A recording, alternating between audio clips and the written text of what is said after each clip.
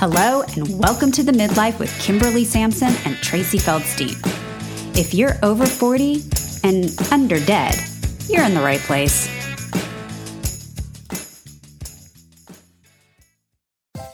Hey there, I'm Kimberly Sampson, and welcome to the Midlife Podcast, where we discuss tools and strategies to turn your midlife crisis into your midlife transformation. Some of what you'll hear is from the recipe I use to get myself out of my own midlife funk. Some of what we'll discuss draws on my career in finance and banking and my experiences with entrepreneurship. All of it, my personal experience and my professional expertise, are yours to help you design your next best chapter and thrive. We'll also have a special segment called Reinvented sprinkled in every few weeks. You'll hear from inspiring women who have changed course after 40, proving it's never too late to start something new.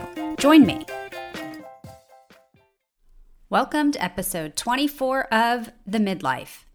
Today's topic was inspired by my friend Jenny, who's kept her Facebook family amused with 227 days of her Corona log. Topics have ranged from heated arguments over proper punctuation and grammar, look, we're really bored, to Bjorn Borg's new line of underwear. A post this week hit home not only because I can directly refute it, but because it brings up a topic very important to all of us striving to live our next best chapter in midlife. I can't do Jenny's post justice without reading it to you, but a little backstory first. Jenny's husband, Matthew McConaughey, and I are all graduates of the University of Texas at Austin the same year, with Jenny's husband, Matthew McConaughey, and I all receiving a Bachelor of Science in Radio, Television, Film. With that coveted degree, I watch movies thinking how much better I could have made them. Jenny's husband is a very successful film and TV editor, and Matthew McConaughey is a jackass spectacle on the sideline of Texas Longhorn football games who definitely doesn't ice fish out of his Lincoln Navigator. Also, you should know that all four of us were members of Greek fraternities and sororities. Jenny's post shows a picture of an article showcasing Matthew McConaughey holding up his new autobiography, and Jenny has circled the following portion of the article saying, "But during his sophomore year, his love of storytelling took over and he became," quoting Matthew McConaughey, "the only frat guy in film school." Jenny's commentary. Corona log, day 225. Not true, Matthew McConaughey. I happen to know for a fact that there was at least one other. In fact, you worked on a production together. Also, hit me up if you want your camcorder instruction manual back. I'm pretty sure it's in a box in our garage. Fortunately for me, Jenny is an insomniac, so I get to wake up to funny stuff like that every morning. Just another COVID silver lining. Long story short, this was not artsy film school in New York City. This was Austin, Texas in 1990. Few goth artists there to refine their voice and share their story through visual medium, more frat boys thinking they could make a buck in Hollywood. But believe it or not, I say good for Matthew McConaughey. The story he tells himself and his interviewers is one of a hero. Matthew McConaughey has cast himself as the rugged individualist he wants to be seen as, someone who isn't afraid to go against the crowd and forge his own path, but that can still fit within the framework of traditional structures. While the details of the story aren't true, the myth he's created has become a sort of truth unto itself. He can star in a romantic comedy and drive his luxury vehicle off-road. What does this have to do with you? Everything. What is the story you tell yourself? What's the story you tell others? What's the story you allow others to believe about you? Last week, I shared with you an exercise I use in my coaching sessions called I'm a Person Who. If you're just tuning in for the first time, well, first, welcome. But basically, I advocate using this statement to help you stay focused on things you want to be. Unfortunately, many of you have been running I am a person who statements for a lifetime that don't serve you. These are the negative stories we tell ourselves. Let me throw out a few. Raise your hand when you hear something off your personal playlist. I'm a procrastinator. I'm fat. I'm lazy. I can't cook. I can't run. Exercise doesn't work for me. I can't focus. I'm impatient. I'm a yeller. I can't figure out what I want to do. I'm not disciplined. I'm not happy. I'm not pretty. I'm too old. I can't make a lot of money. I have no willpower. I could never wear something like that. I can't run a business. I'm shy. And that's just what flies off the top of my head. But there's a few things I want you to understand. First, those thoughts are situational. They are not facts. The problem is that instead of compartmentalizing and assigning those thoughts to an individual situation in which they apply, you are running them like a computer operating system. You are allowing them to dictate the outcome of each new day as if the results are algorithmically decided. Need an example? I'm going to eat that cookie even though I know I'm going to feel bad about it after because I have no willpower. Or I'll never get anything done today, or I can't be successful because I'm a procrastinator. Now, you have the power to change who you are today into someone different than you were yesterday. Just because that's who you were up until yesterday, or even 5 minutes ago when you started listening to this episode, that isn't who you have to be 5 minutes after you stop listening to this episode. Just because you've never done something before does not permanently exclude you from doing it now. I could never run a business. No, you just haven't run a business yet. I can't figure out what I want to do. No, you just haven't figured out what you want to do, you guessed it, yet. You have to have a growth mindset, the belief that you can do anything or learn anything you put your mind to. Look, I'm not being overly optimistic because I know you're not going to tell me your dreams include something completely unrealistic. More likely, I would have to push you to expand what you think is possible for yourself. As for the nasty things you say about your appearance, you need to find something, and preferably some things, that you can appreciate about yourself. It is critical that you are not relying on other people to validate your appearance for you. Now, are there things that you could be putting a little more effort into? Probably, so do it for yourself. If you haven't listened to my episode, Mirror Mirror, that may be a good next step for you.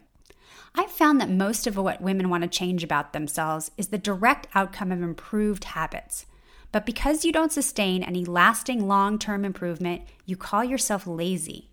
Being disciplined is hard work, until it isn't. That's the crazy thing about productivity and good habits. You just have to stick with it long enough until it becomes a sort of addiction, when foregoing the habit is more painful than the short-term relief of avoiding the habit. The trick to that is to focus in on and remember the feeling of accomplishment you have when you complete those tasks. Eventually, those habits become an integral part of how you define yourself, and they squeeze out the less flattering definitions you've allowed to take up space. On the road to rewriting your story, please remember that if you slip back into old habits, it's not final. You have the power to begin again. There is no scorecard tallying fuck-ups and restarts, and you can always do better tomorrow. You can have a bad day, a bad month, or even a bad season. It's not a life sentence unless you allow it to be. Sadly, I know if we were sitting down together and I asked you to describe your best version of you off the top of your head, you'd feel panicked, overwhelmed, and you'd stare back at me insisting that you have no idea. To a certain extent, you're telling the truth, because you haven't allowed what you want your story to be to reveal itself to you. You've probably spent a lifetime blocking and derailing every true desire you've ever had because it was inconvenient to the story either you've written for yourself or you've allowed others to write for you. Please take the full weight of the words I just spoke to your heart. Your life and how you feel about it right now is 100% your own doing. I acknowledge that some very shitty things may have happened, but you are in control of how you respond and your resilience. I don't want to completely bum you out here, but there are a finite number of pages in this book, so you may want to start taking a more active role in deciding how the story gets written. Once you reset the foundation, the fun really begins. You do start crafting a life that looks like an outlandish vision board. Suddenly, taking risks is a little more realistic and palatable because you're more evolved and a fulfilled person in the basics of life. Writing a new story for yourself does not make you a fraud or a fake. I think women are often shamed into remaining where they are because they are so fearful of what other people will think or say about a reinvented version of themselves. Let me just rip the Band-Aid off here for you. People will say all the terrible things you're expecting them to say. You heard me, but what other people think of you is none of your business. Rewriting your story is about crafting the growth you want to see in yourself and then blossoming into that vision. Do you think that Matthew McConaughey gives a shit about Jenny's snarky Corona log or my using it as an example to hopefully inspire you? And why should he? His story works for him. He appears to be very satisfied with his wistful backstory and persona he's crafted for himself. So I will ask you again, but in a different tense with a variation. What is the story you will tell yourself? What is the story you will tell others? Can you let your story be told without being attached to the opinion of others? This is where the rubber meets the road, and I know it's where you're stuck.